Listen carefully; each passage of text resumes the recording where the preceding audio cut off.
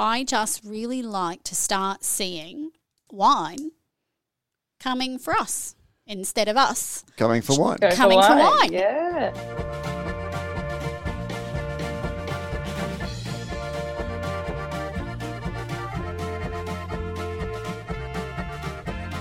And welcome back to Brews News Week, your complete wrap-up of the brewing industry news for this week.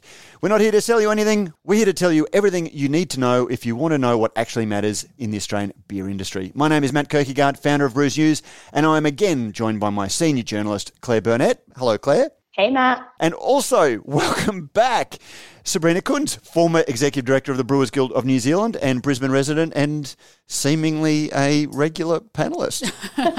Last week you were a special guest star. You're kind of like the Henry Winkler, just initially this bit role who was, already taken a star. The reoccurring bit. Hi, Claire. Does everyone know who Henry Winkler is?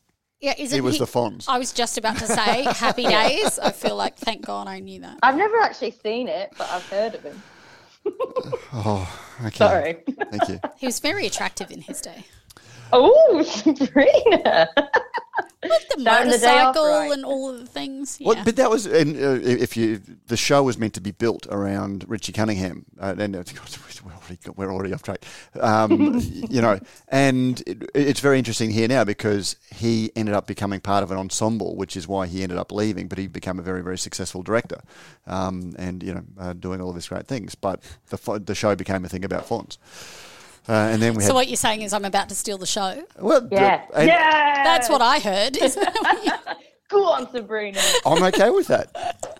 That's we're fine with that. Yeah. Yeah. I think this week Sabrina, it's supposed to be Claire's turn. I think this week it's supposed to be Claire's turn. No. But yes, so welcome back. Thank Thanks. you for making yourself available. We will get a little bit more Claire time this year, this week. I hope so. Claire on air. I've thought about that, and I really do think it's because in my job, my default is to listen.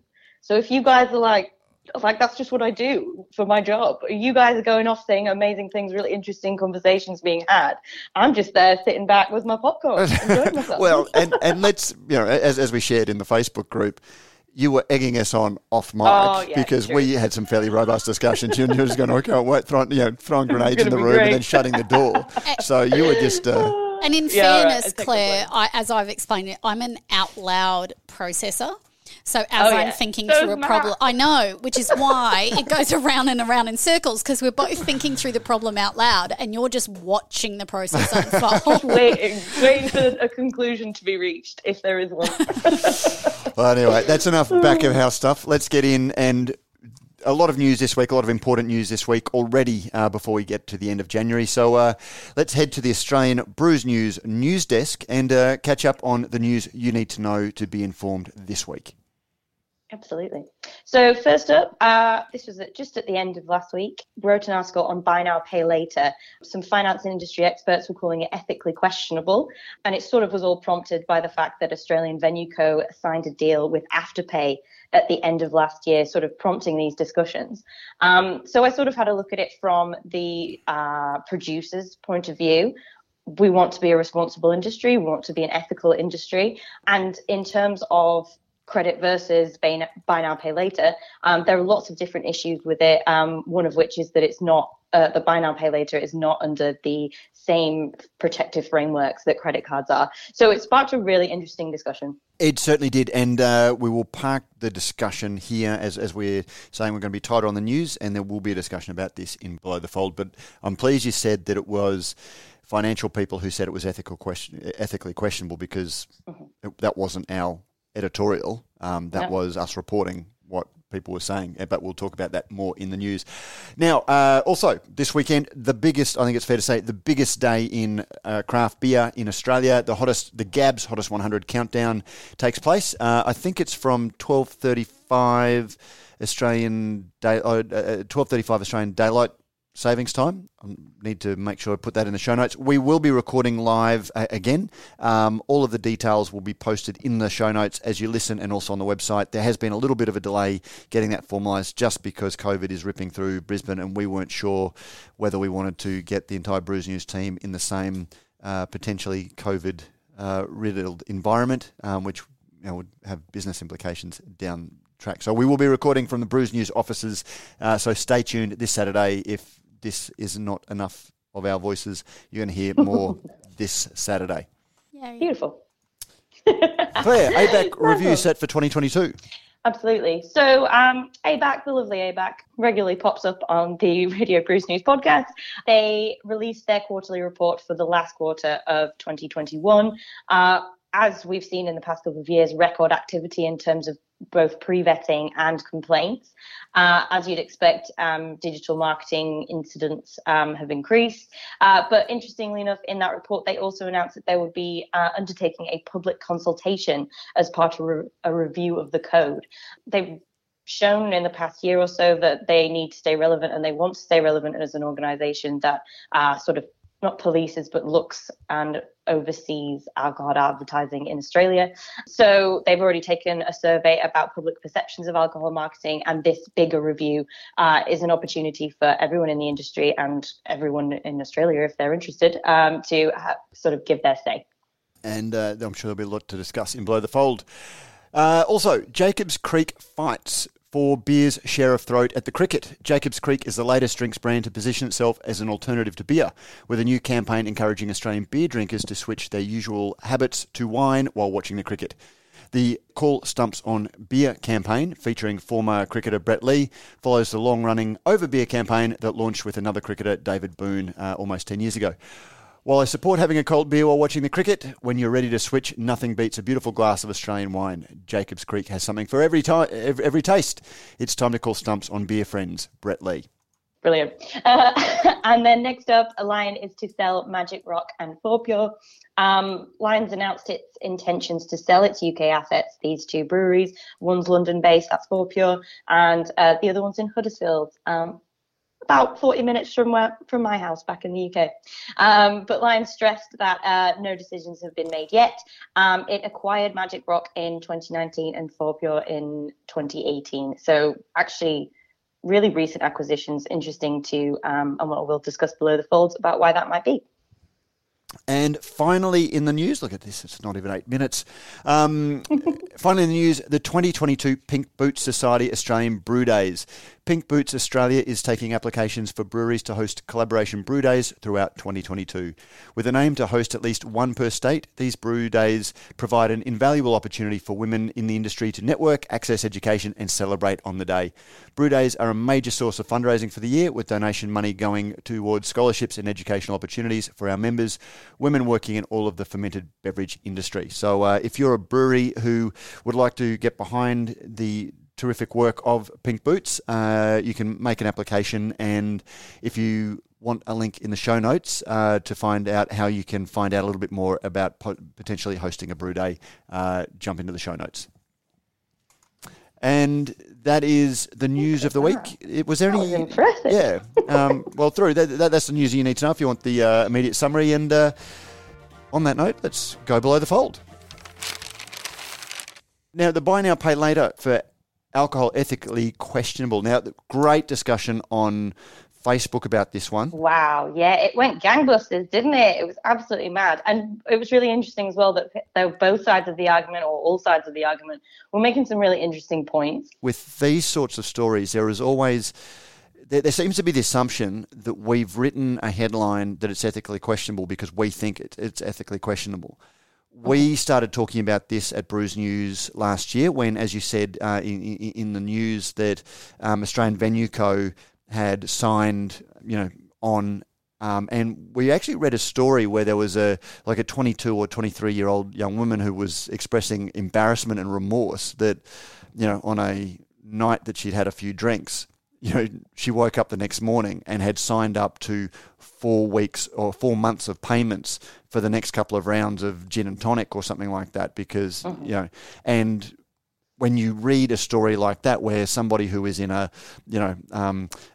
judgment impaired position, which is what intoxication is, and has made a decision when they haven't had money in their pocket but have been given the ability to immediately apply for what is effectively credit, that was something that we wanted to investigate, and that spurred you to go out and asked some questions of people who were financial counsellors, for example. And we were just investigating a fact situation and thinking, well, what should we think about this? And that was what came back. And exactly. And we're not criticising buy now, pay later. If you want to do it, you want to do it. But there are differences and things that you should take into consideration as a producer of a regulated substance that mean that you have to be more careful about these things and you have to consider these things from an ethical standpoint. You should be considering whether it is questionable ethically. And I spoke to, as Matt was saying, I spoke to Fiona Guthrie, who is from counselling, I can't remember what the last thing is, but they basically manage the National Debt Helpline.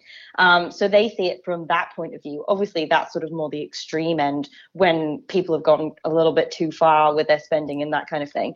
But as I sort of mentioned when we were talking about the fact that buy now, pay later providers, they don't work under the same as credit cards, that means that they can charge between 3 and 7%, whereas a credit card will only charge 1.5% surcharge around about. And they have also written. You mean for the transaction fee? Yeah, that's it. Yeah, that's it. Thanks, Sabrina, for clarifying. But they've also written into their contracts that means that can't be passed on to the customer. Usually, you'll get a little post-it note on the thing, and it'll say 1.5 or 0.5% charge for using a credit card.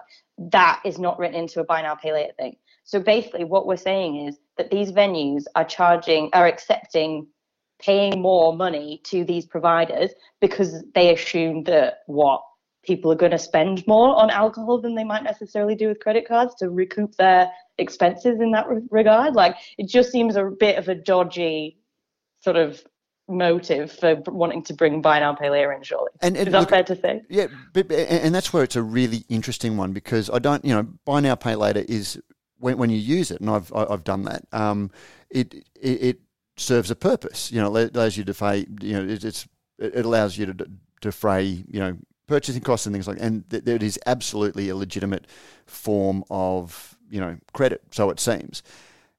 But as you said about alcohol is a particular class of product that, because it has the ability to alter your judgment, requires a certain level of responsibility around its service. And that's just, I just won't broach any discussion around that, because, alcohol is something that if you supply it, you have to step in and be responsible in your service.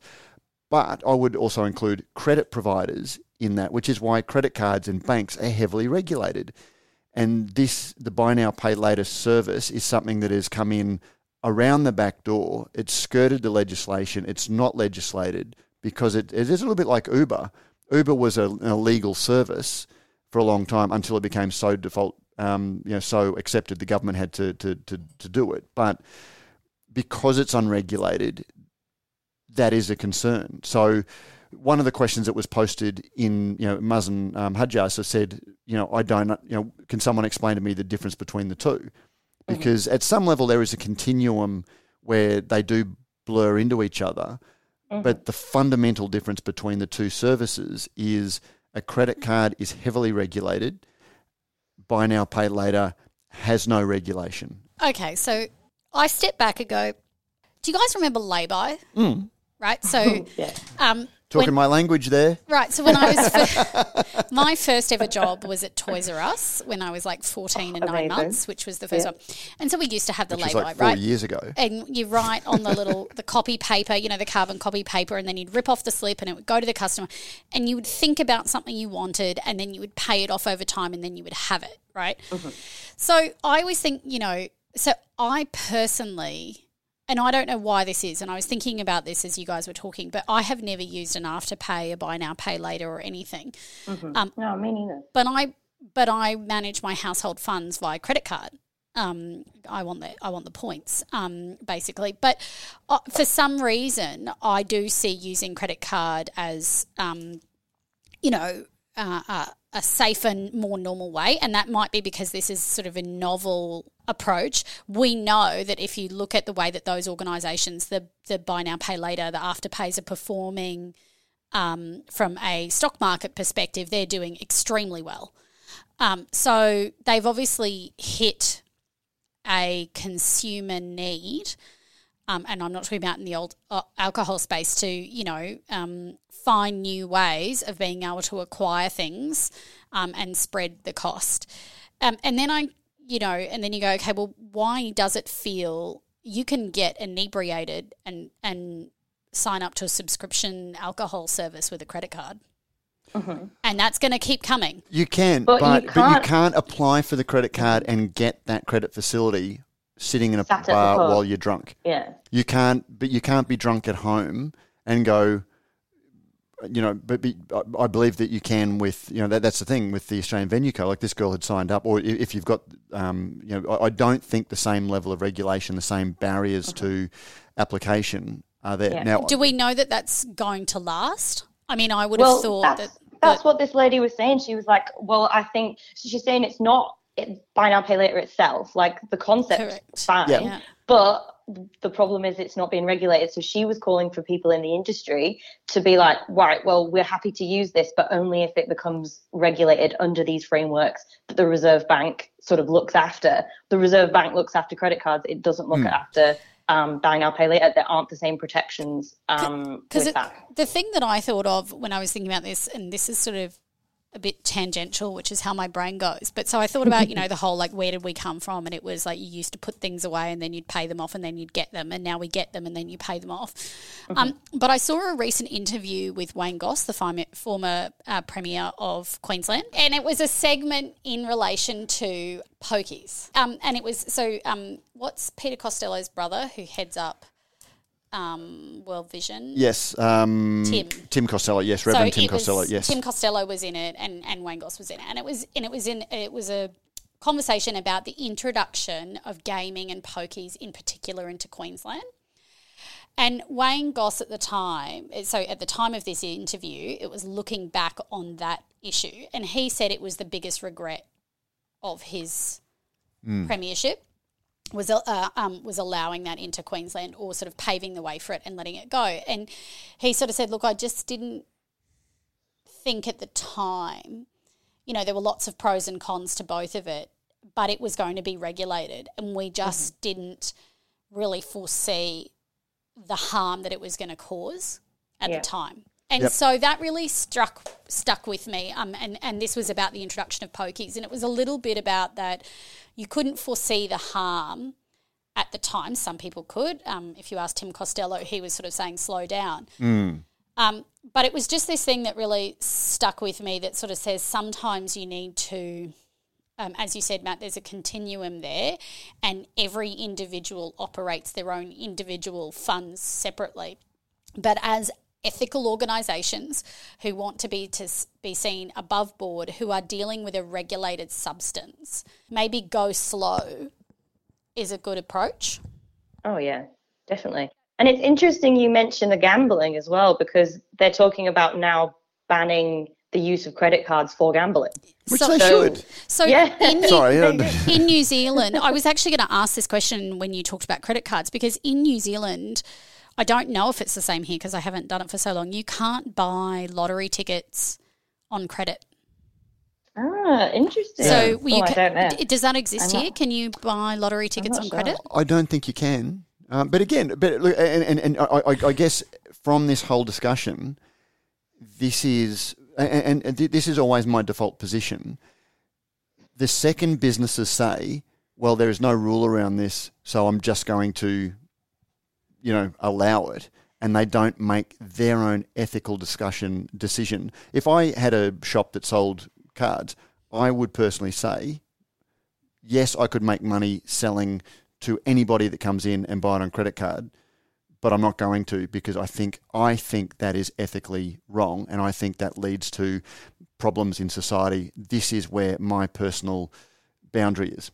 And I think as businesses, as ethical businesses, and dare I say conscious businesses, you need to make a decision about where you stand ethically. And, you just hear over and over again in the alcohol industry or things, I did it because no one told me that I couldn't. There was no law about it. And that is just inviting more laws, more red tape. I think that's probably true. On the flip side, I would say most people in our industry, I would like to think, whether there was a law there or not, would not continuously serve ridiculously intoxicated people. Well, except we've all been in bars where they do. And I've spoken to bar owners who think that, and I've actually spoken to bar owners and people who sell alcohol that say it's not my job to police them. It's their, it's the individual's requirement. Individual has to be responsible for their own behaviour. Maybe I hang out with the right people because everyone that I've spoken to. We do, because that's what we do. But the point is that you can't take that attitude with alcohol, because the fundamental, and we've all done things. How many times have we woken up regretting our actions the night before? I don't know what you're talking about. That's never happened to me. But that is the intrinsic character of alcohol, is that it has that impact on our judgment. Yeah. And look, it's a tough one. It's really tough. I guess is the point of the article. Other than being news, the point of the article is, if you're in the brewing industry in Australia, you should think about this, understand all of the information and make a conscious decision, rather than fall down a rabbit hole into something. Just doing it, because I spoke to Dan Murphy's, obviously, just to see if they did it online. They don't, except when they're on eBay apparently. But they were just like, we'll gauge what consumers want. And I was a bit like, well, is this really, well, that's nice. Consumers want lots of things. I want to sit at home all day eating cheese and drinking beer, but I can't do that because there are rules in life. Yeah. And, this one is really a case of that. The consumers might want it, but is it a good idea to do that with alcohol? We've got sharks circling, we've got FAIR, we've got Cancer Council, we've got people that want to see the worst in this industry, and we shouldn't be giving them the chance to do that. And every decision has a consequence. And, again, it's nothing with buy now, pay later. And the discussion, again, refer people to the discussion on Facebook, because it was venue owners who are going, well, people who have got buy now, pay later on their phones and their credit card, how do you police that? And it's not, the article wasn't trying to set up that there is an inherent problem with buy now, pay later, but it does have potential ramifications that, I think ethical businesses should actually consider these things and decide where their lines are drawn around it.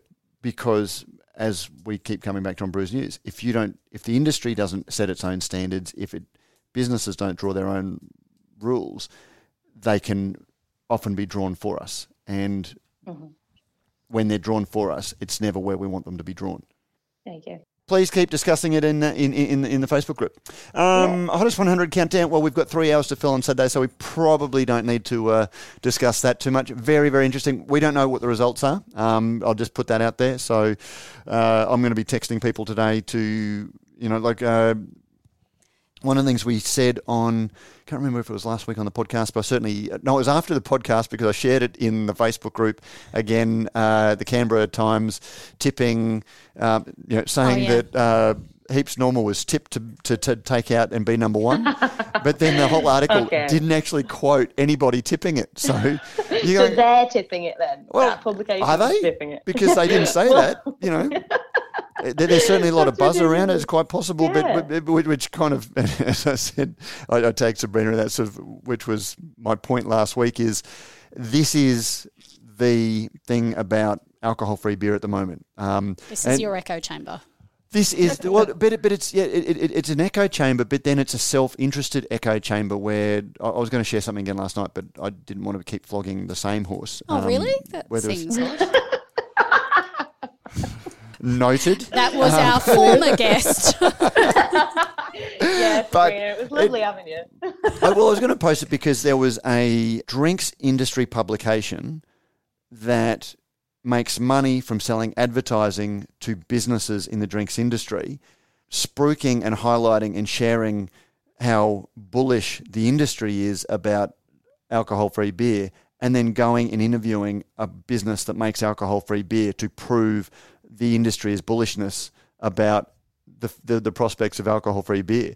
So you just have this, it's not even like an extended circle of self-interest. It's just two people whose interests are very much aligned around selling ads and being talked about, just saying, isn't it awesome? And, I've never seen anyone interviewed outside to sort of say anything counter to the self-interest of businesses. Have you got good sales data? Like, do we actually know? No, because nobody's got any good sales data. Apparently, it's the number one selling beer on. Like, there was all of these stories at the end of last year. That Heaps Normal was the number one selling beer at. No. I don't mean just Heaps Normal, but I reckon that there is a brewery out there who pays for the data from the big organisations that can actually tell us how much 0 to 2%. The people who, well, I've never got the information, but the people that I've spoken to who have the best information are the actual retailers. And the retailers that I'm hearing from are saying, they're saying yes, it's substantial, but they won't release the figures. Yeah. But you're also talking about a business that is self-interested in confirming that because... Yeah, so I'm saying, have you guys seen the data? And the answer is no, because it's proprietary and you can't get a hold of it. We have heard a self-interested interpretation of the data. Right, exactly. And I don't know what that means. We haven't seen the data, we don't know. No. On the Hottest 100 though, Matt, if you wanted to zhuzh up your cans... well, it is a marketing exercise, popularity. Yeah, if listen to Claire. you go. I did it. You nailed it. Thank you. God, we're grubby, aren't we? I don't mind. I like it. But yes, this is an ad. Rallings Labels, Stickers and Packaging would be the people you would call. Rallings Labels, Stickers and Packaging are not only able to supply labels for your cans or bottles, but they can also supply printed or blank cartons, can trays, tap decals, barcodes and shrink sleeves already applied to empty beer cans ready for filling. And we're not bullshitting you when we say this because just apropos of nothing, last week a friend of mine who is a journalist who is involved in Queensland arts industry, they want to do a promotional thing as a 18th birthday, celebrate with an alcoholic beverage for their arts community. And she phoned me and said, look, do you know anybody that, this isn't a lie, incidentally, this is a true case study. Do you know anybody, a brewery that I can go to and get a small run of cans done? And so I said, no, look, breweries don't do this, but I actually know these people who can do these. I phoned my friends at Rallings. I didn't phone this number because I've got their mobile number, but I won't give that out on the podcast. Aren't you so but the number that you should call if you had this same problem would be 1300 852 235 and speak to them and so say, look, I need 500 labels done, shrink sleeved and delivered to a brewery who have said that they'll put it on the packaging line to have a special beer, and they said that they could do that. So, go speak to them because if that's the sort of problem that you want to solve, they have the flexibility to do that. That number again, 1300 852 235. So if you're in Brisbane and you're in the arts community, you may be seeing some shrink-sleeved cans coming at you because they were canned by Rallings Labels, Stickers and Packaging. But you know what I also love about that story? What's that? And that ad? But that the arts community are drinking beer. They're not fancy that they're only drinking wine. It's a little bit like winemakers who winemakers knock off with a beer because... Yeah. But the arts groups drinking beer, I love it. And that, I think, is a nice tie-in to the Jacobs Creek fights for share of Drodit cricket.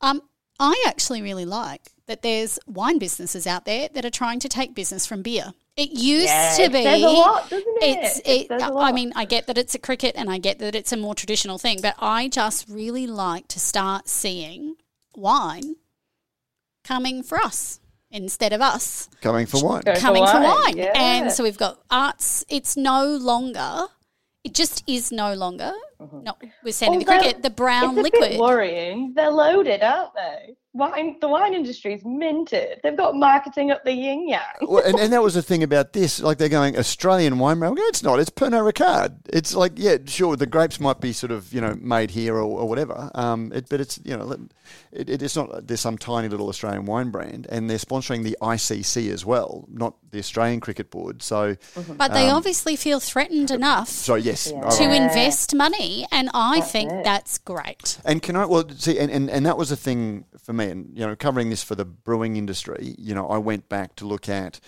the brand image that beer has always had. And, because whether it was the Canadian Club over beer thing from 10 years ago, the lines that they were trotting out were basically the same, and they could have stolen the press release and just inserted wine.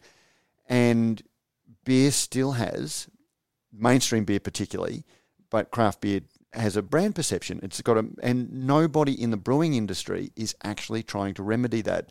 here you've got a wine brand tackling the whole brewing industry by saying, if you want a more mature palate, I don't know any element of any one brand in the wine industry that is going, buy this wine because the rest of, all of these other wines are bad for you. And yet the marketing that brewers are putting out there, they're saying low-carb beer is better for you. You've got better beer. You've got the better for you category of beer that basically says to anyone who has a vague perception of beer and it's, that you are actually taking a health risk or you are doing something bad for your body or something for beer, when beer is actually very good for you. This is an area close to my heart, Matt, because in New Zealand... So, as part of my role for the Brewers Guild of New Zealand, this is one of those perception challenges, even with government, right? Even with government, so not just with consumers, but with stakeholders, key stakeholders, is changing the perception of beer and what it is. And that is why we focus so heavily on tourism, because I called it the Trojan horse to lobbying. Because with tourism, you can focus on all of the things that government likes, which is that makes beer unique and different, which is there is beer in every community, beer being made locally in every community. It is not just a, wineries in the big vistas. You can have microbreweries in urban areas. There's beer everywhere. It employs local. And it doesn't travel; you travel to it. Thank you. That's my line. That's one of your. Beer is in fact not like wine. We don't want to be like wine. There's it's not being produced once a year. There's more options and variety available to you. It's changing all the time. Yep. So there's all of this stuff. And so I used to love. So we worked with an entity in the New Zealand government that crafts kind of the story around beer. And as the association, we were trying to push out that story and say, well, here's the story about craft, quote unquote, but story about beer in New Zealand. And here's the top 4 bullet points. And everybody else, if you market your beer overseas or internally, if you use those 4 bullet points as your starting point, and we just keep saying that over and over again, and then we've got the next 3 underneath, and then that can be what makes you, your brewery, that beer individual. But let's just keep saying those top 3 things the same all the time. Mm-hmm. That's cultural change, right? That is really, really difficult to coordinate amongst in New Zealand, 240 breweries. And I believe, here, you might not see that on a national scale, but of course Australia is so much larger, but all of these ale trails, they are kind of doing that, right? Yep. They are trying to make the case that this is what makes our region, our beer special, and they're banding together and working together. But I genuinely believe, and I know the IBA have been doing that, and they've obviously been successful because they've gotten the ear of government on some of these big issues like excise, but they are making the case for beer quite separately. The challenge is, there's this collegiality in beer and then there's the hyper-competitiveness and, having 2-3 lines about what makes beer different from wine and everyone repeating it all the time would be really great. But there's never been, and that was what I drilled down to. And, everyone has to find their own, unique selling proposition. But I'm really, really critical of people in the brewing industry who want to, present one part of the industry as better for you, because that automatically, and that was low carb beer, that was a whole lot of things. And then we've also seen brewers with seltzer. And, last year I interviewed, the chair of the IBA, who had a seltzer range and just kept defaulting into the marketing language that seltzers are using, that, it's better for you, or it's for people who are conscious of.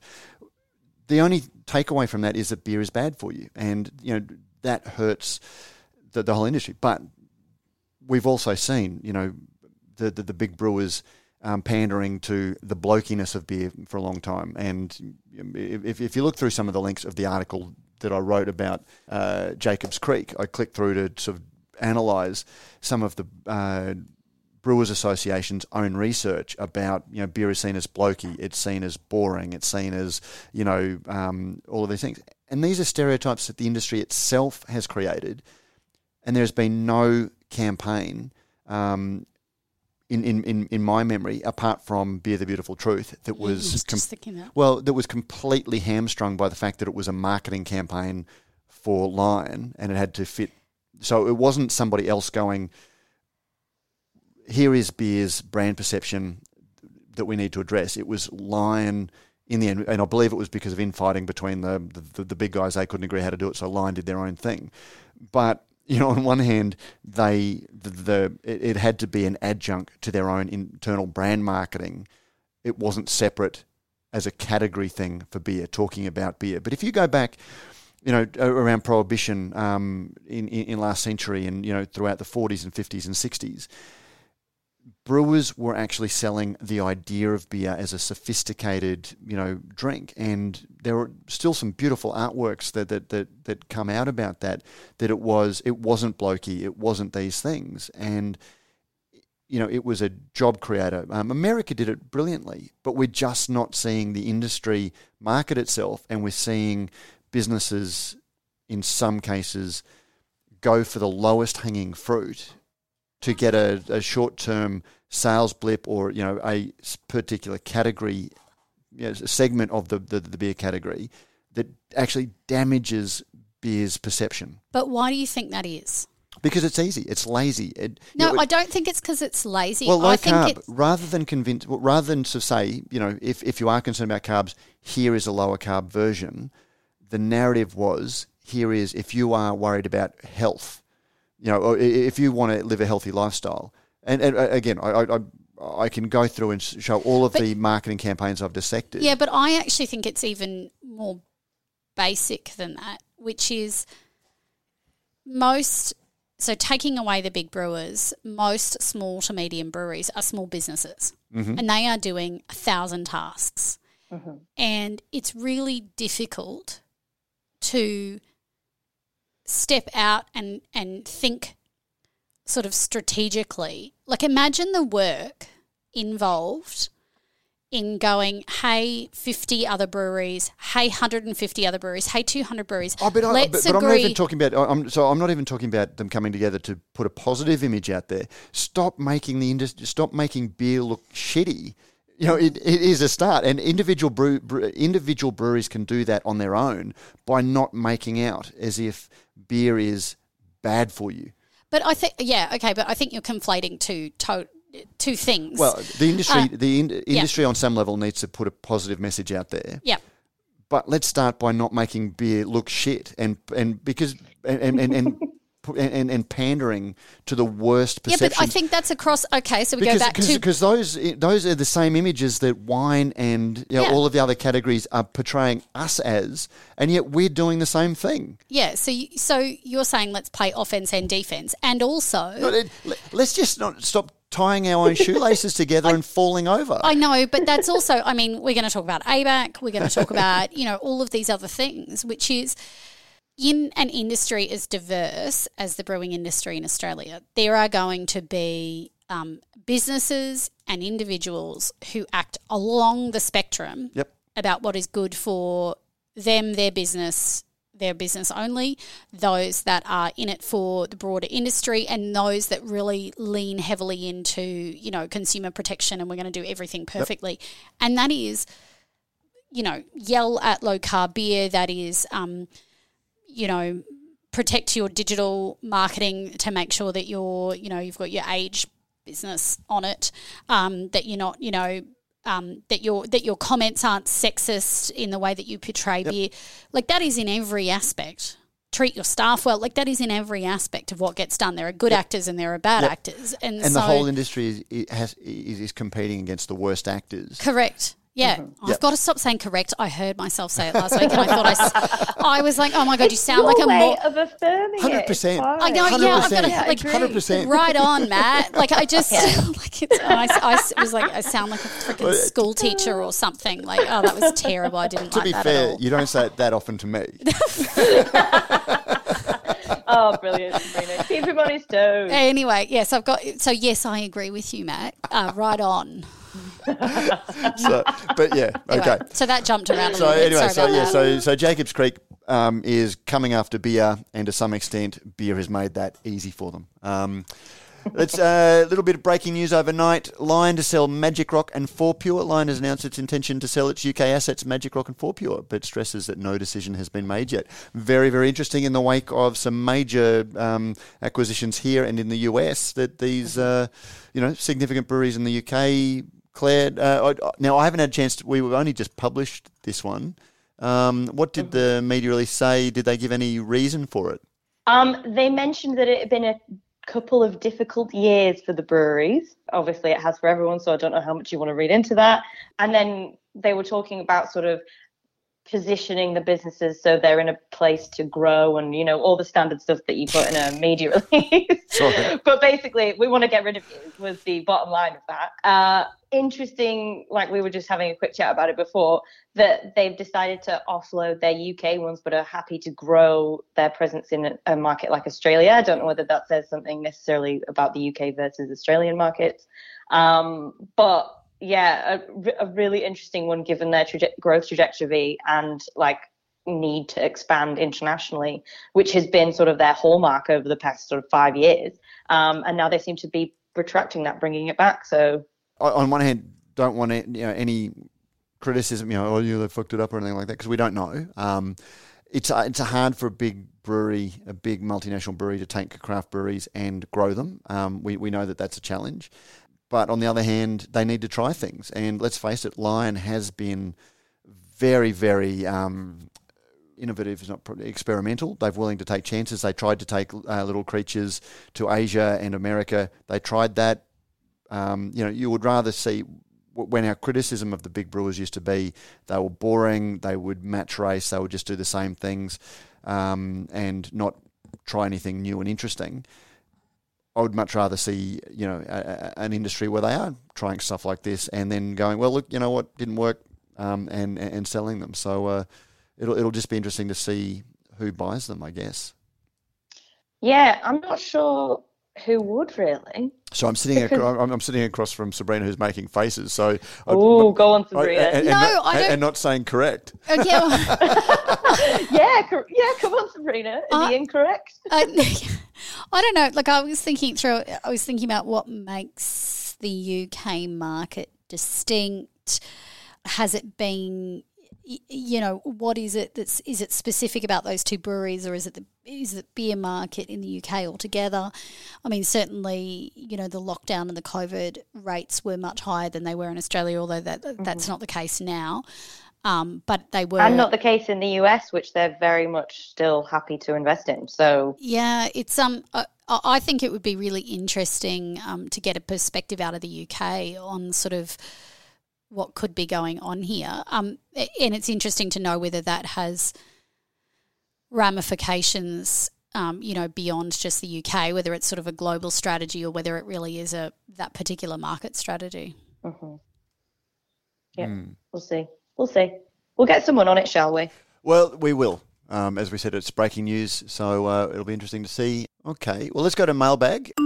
And now Mailbag is brought to you by the New Zealand Ale Trail. Head to www.nzaletrail.com or at nzaletrail on social media to find the best beer experiences in New Zealand. I don't think we can get over there just yet. We're hoping that we might be able to soon, but now is the time to start planning and finding some of the best New Zealand beer experiences. As Sabrina said, beer is really something that you should travel for, and if you need a travel companion, New Zealand Ale Trail is your best travel companion for New Zealand breweries. And that brings us to the mailbag. Interesting mailbag, having a bit of a shake-up to the format that seems to have stuck. Very positive. People seem to like somebody having a strong opinion apart from me, which is good. Yeah, but one of the ones now I'm going to take this. There was an interesting message about. We really dug in deep last week about the design of better beer, and one of the things that Sabrina said, and I was going to raise it, but it was like we were already so deep into the discussion and so long, where there was a point made that there was a lack of diversity on the Mighty Craft board, and that may have been a factor into the design thing. Now, because I didn't pick it up then, because there's about 37 layers of discussion about that. And I don't want to speak for you, but the point that you were making wasn't that no women on the board, so they made this mistake. Yeah, so the point that I was trying to make, perhaps a little ineloquently, and for listeners, my background is corporate governance, it was, and so sort of I'm a bit of a nerd in that space, which is why sort of the leaps make more sense to me without maybe spelling them out. And so the leaps for me went a little bit like this, which is that Mighty Craft is positioning itself as an innovative organisation. The management science, the research around management and boards tells you that more diversity leads to better board decision making. The culture, the controls, the decisions that are made at the board set the standard for how the organisation operates. And so if you have a board that is not as diverse or diverse at all, quite frankly, then that doesn't really support the argument that it's a super innovative organisation, and that's not. And that's not just diverse in terms of gender. Correct. Yes, Matt, that's the case. Yeah. Yes. So it's a range of diversity, but looking at the photos, you can make an assessment. But that is also one of the very obvious. That there is one of the very obvious diversity factors that is missing, perhaps, on the board. And so the point that I was trying to make is that, look, if these problems start at the top, in terms of diversity, in terms of controls, setting the right standard, in terms of governance, then that flows on down through the organisation. And it explains, in my view, in part why controls, governance, good governance practices didn't exist throughout the organisation, such that this problem might have been identified. So there is not a straight line. That is true, and that is not what I was trying to make. And one thing you definitely weren't saying is that unqualified people should be appointed to the board. I don't think you even mentioned qualifications. No, so I think it's not a merit thing. I think we should say the message that came in suggested that I had suggested diversity over qualifications, and I don't think that's the case. But I would also make the point that even if that was the argument I was making, you can't tell me there isn't a single, in 50% of Australia's population, there isn't a single qualified woman. So I'm in no way suggesting stack a board with unqualified women. I'm saying there are women who would be qualified. And would add value in terms of just broadening the perspective. And I think one of the best examples is when MOA did their annual report, I think it was about 7 years ago, and they just had photos of women on their knees next to a man with an ashtray on their head, with a cigar being and stuff like that. And you're just going, if there was diversity in that organisation, somebody hopefully would have spoken up and said, "That's just not it's not funny. It's not it's just wrong."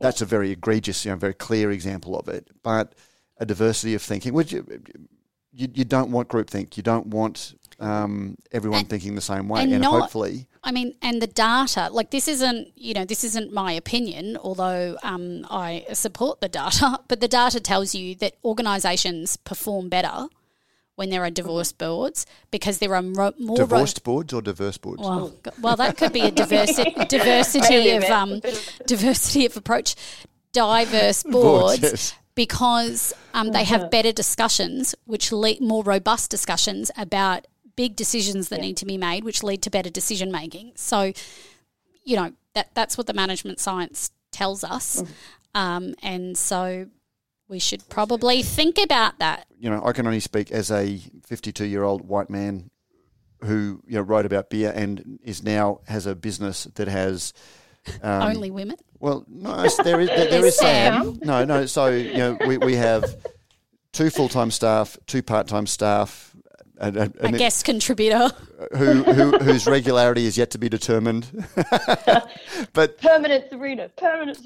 But look, I think you can just hear from the discussion that we had last week and the discussion we've had this week that it's different than if it was Pete and I discussing. Because our experience is largely the same. And the more points of view, the more experiences in the background that you can bring into a business is going to round out, just the discussions and the decisions, I think. And it's not, and this is where it all gets really tricky, but it's not, it's not women for women's sake. No. And we're talking just women, right? So we should, a range of genders, there's a range of perspectives, there's a range of ethnicities, there's a range of backgrounds. What we're really targeting is this concept of bringing your whole self to the conversation that helps a business make better performance. And, these conversations about diversity in the beer industry have been going on now for some time. Claire did that excellent interview recently with Eden. We've seen the stuff coming out around Beer Agents for Change, what Pink Boots are trying to do. And I guess, sort of the point that I'm making is that when we see these types of things in the industry, it is totally appropriate to talk about them. And so I wasn't making anything up, and I didn't go down that rabbit hole on purpose. I picked up the annual report to start looking at it for the purposes of understanding the layout, and it just jumped off the page at me. It does a bit, doesn't it? But again, we spent 53 minutes of this podcast talking about ways to make the industry better, across so many different things. And this is just another, if we want an industry that appeals to a broader, more diverse and rapidly changing demographic in society, which was the thing that the Jacobs Creek sort of said about tastes are changing, attitudes are changing, how we see ourselves as a nation is changing. And if we are going to position ourselves in an innovative company who is at the forefront of those changes, then maybe having a woman on the board would be okay. Would be helpful. I don't want to bring it back. Having points of view that reflect those changes. It's I don't want to throw stones, but I remember, who was it? Was it Beer Cartel were raising money last year? Did they go through a beer raise? Beer Cartel? They did. Yep. Mm-hmm. And their entire prospectus and everything about them, there wasn't a woman in any of the imagery. Like, I clicked on it and I got a bit cranky. But I was like, you're doing a capital raise right now for your business. And I was like, and I'll sort of bring it back to a personal anecdote, but my best friend would be considered a classic craft beer consumer. She's a geek for it. They get the subscription box. And I just kept thinking, she's one of your consumers. And in fact, women make most household buying decisions. And nowhere reflected in any of the material was there a woman. And so I went down this path and I just thought, we want, so two things. We want to sell beer. We should probably not exclude anyone from that, right? We want our consumers to be as diverse as the population is itself. Yeah. And so, It's one of the reasons I was so admiring of the Great Northern. Great Northern's not a beer that I'm ever going to buy, personally. But as somebody that has been hypercritical of big brewers, particularly in the way that they've positioned beer negatively, as I sort of discussed, the way that Great Northern has very, very deftly and gently positioned itself as a brand that isn't just about, blokes unshaven sitting around a campfire on a barbecue. It's softened the image of beer in a really, really nice way. And it's not patronised anybody. My New Zealand equivalent of that is, if anybody hasn't seen it, I'm sure you all have, but it is the Speight's dance, I think it's called, Speight's dance, wedding dance. So Speight's used to be, it's from the South Island, it used to get positioned as like Great Southern Man, and it was that sort of rustic. If you ever go to the Speight's, it's fabulous. And their most recent advertisement was was a man who wanted to do a really good dance with his wife as their first dance at their wedding. And he and all of his friends stood around practicing this dance. And they're and the Speight's, the beer is in the background. So like the guys are, and then they're counting the beats, and it's all in preparation for the wedding because he wants to wow his new wife. And it is beautiful. And every time I look at that, I just think, God, we've come so far. We might link to that in the show notes. Yeah, sorry about that. This has gone on a whole tangent, but I love it. This is what's below the fold. Apart from that, that's pretty much the news and the discussion for the mailbag. There was one, Steve Bockman.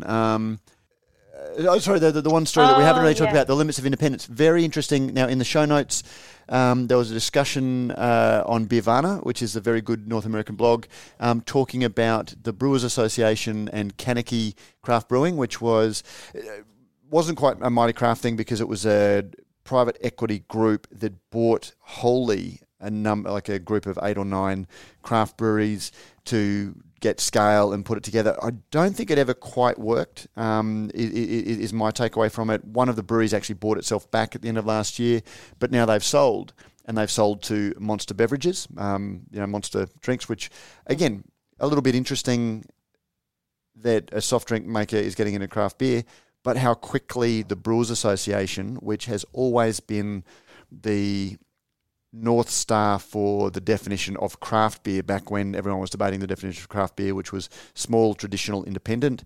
And these days, small isn't all that small. I think it's 6 million barrels. Traditional is basically completely gone because they were talking about, when they came up with their definition initially, it was a revolution against the big brewers, who used adjuncts and enzymes and things, and suddenly you had trying to think of the name of they're in Pottsville, Pennsylvania. They're like a mainstream brewer, but they're still family owned.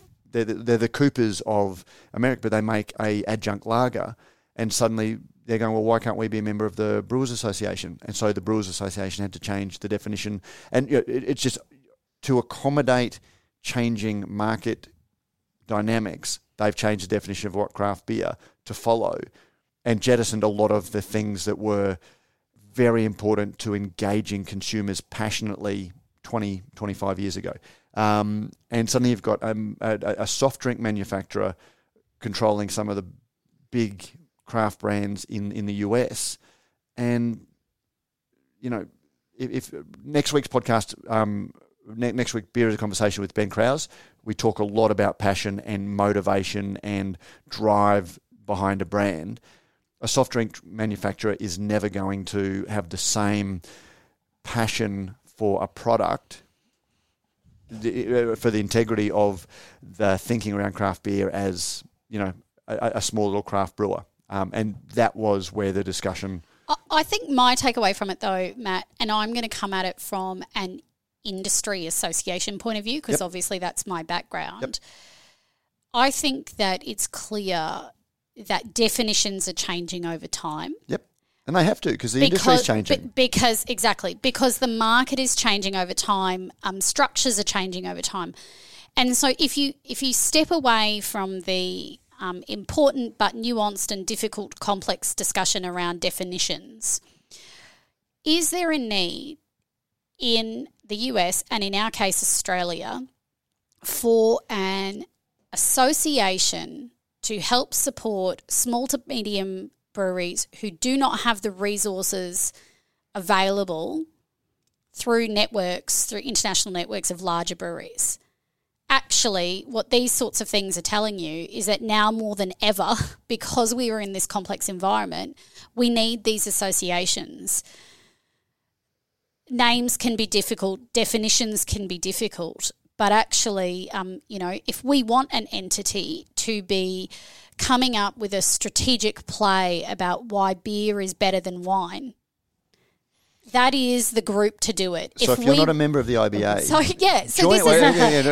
join it, not because it's called the Independent Brewers Association, that's right, but because it is the association that is actually actively out there campaigning and lobbying for small brewers. And providing basic supports, like thinking about setting the standard around standards of conduct, helping you with employment things. So I just sort of come back to, the world is shifting under our feet in all sorts of ways. This is an example. We just talked about the Lion acquisition and then sale a few years later. But all of it says the market is really moving. And now more than ever, organisations need to work together to leverage collective resources. And so I just come at it from the association point of view. There is always a fight to be had of precisely what do we stand for, but what, and how does that, trickle down into what is the right definition for who we are today, and do we have the right name, don't we, all of that. But actually the point of what they're doing is for collective support, working together, providing more resources and interacting with government. And small to medium breweries need that now more than ever. 100%. So that's where I'm Correct. at. Correct.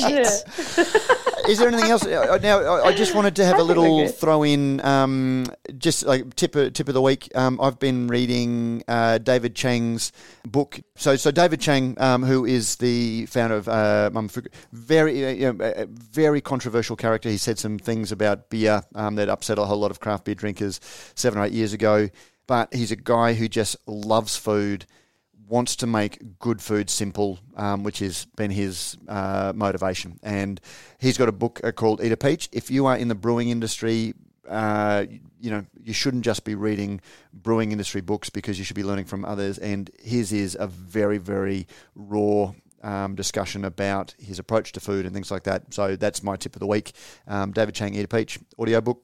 Yeah, so it's a very good, and you should also have read the other one that I'm always talking about, which is The Dorito Effect. Audiobooks are good. No, audiobooks are brilliant. Yeah, so this podcast I don't. If you listen to a podcast now that I'm on it, so that saves me an hour and a bit a day. Exactly. Wait, I do have something that I did want to say that's actually related, but it goes back up above this stuff. I can't believe I'm the one who's trying to get it back on track. ABAC. I want to talk about the ABAC thing. ABAC, yep. ABAC away. Oh, yeah. Okay. So what I want to say about the ABAC thing is I think that the beer industry should be pushing that the applicants are either named or identified either as, either as organisation or individual. Because I get the point. Okay, not like the actual specific. But I don't think personal complaint. I think individuals make it as individuals, even if they're affiliated. And how do you determine that? So, I mean, if you go to the RTA, if you go to a small claims tribunal, like, why is this something that you get to hide behind? Mm-hmm. Right? Like, so if you go through any other court because the motivation of the complainant doesn't actually weigh into the consideration, because you've got an objective standard that they're raising a complaint against an objective standard. It doesn't matter what their motivation is. Yes, I think it does, because I think the point is that if this is a process that is transparent, above board, objective, then why can't people know who the parties are? And I accept that one of the reasons is if it is genuinely individuals, they don't want to be targeted. Yep. Yes, that's what I was going to say. So that's fine. In principle, it's a good idea. In principle, it's a good idea. But actually, I don't know. I just don't think that it matters, because I'm not sure, though. I think it does, because we've had accusations that other breweries are complaining about other breweries. So if that's the case, then we'd have much fewer complaints. Look, if a brewery complains against another brewery and that brewery has done nothing wrong, then they've wasted a little bit of time. So that's why are we scared of transparency? I'm not scared of it, but I just don't think it, because ultimately it doesn't matter who the complainant is, because there is an objective standard that's being applied by, and I actually love the fact that it's fair who are making it, because on one hand they're saying what a terrible thing ABAC is, and yet they're the ones who are the biggest users. But you know that. But when you stand up, then okay, so I think it does matter. Okay. I think it does matter, because I think that the brewing industry says ABAC functions. We apply an objective standard. We do the right thing. Fair, and all of these other entities that are out there lobbying with money provided by government say, no, it doesn't work, we need a more regulated thing. If we had the data to say Fair is saying that, but also they utilise it. But that's a different argument. No, it's the same argument. No, sorry. Okay, but no, it's the same it doesn't actually change the outcome of the complaint. I'm not suggesting it should change the outcome of a complaint. So I think in terms of having the data and sort of having that as an argument, 100%. Yes, that's what I'm saying. Correct. Look, oh my God. The meeting of the minds, respectful discussion, meeting of the minds, no anger. So I'm saying that we should be pushing, as part of the public discussion, that, and I think it should be organisations should be named if you're completing it on behalf of or are a single. If you're affiliated with, and if you are an individual, it gets named individuals. And I'm not suggesting it should in any way change the outcome. I think it should be, but I think understanding the success or not who's success. Engaging in the process. Who's engaging in the process, what that means for other conversations that are being had about the 100%. Alcohol industry. We should know who's doing it. I'm just mindful that... Sorry, bye.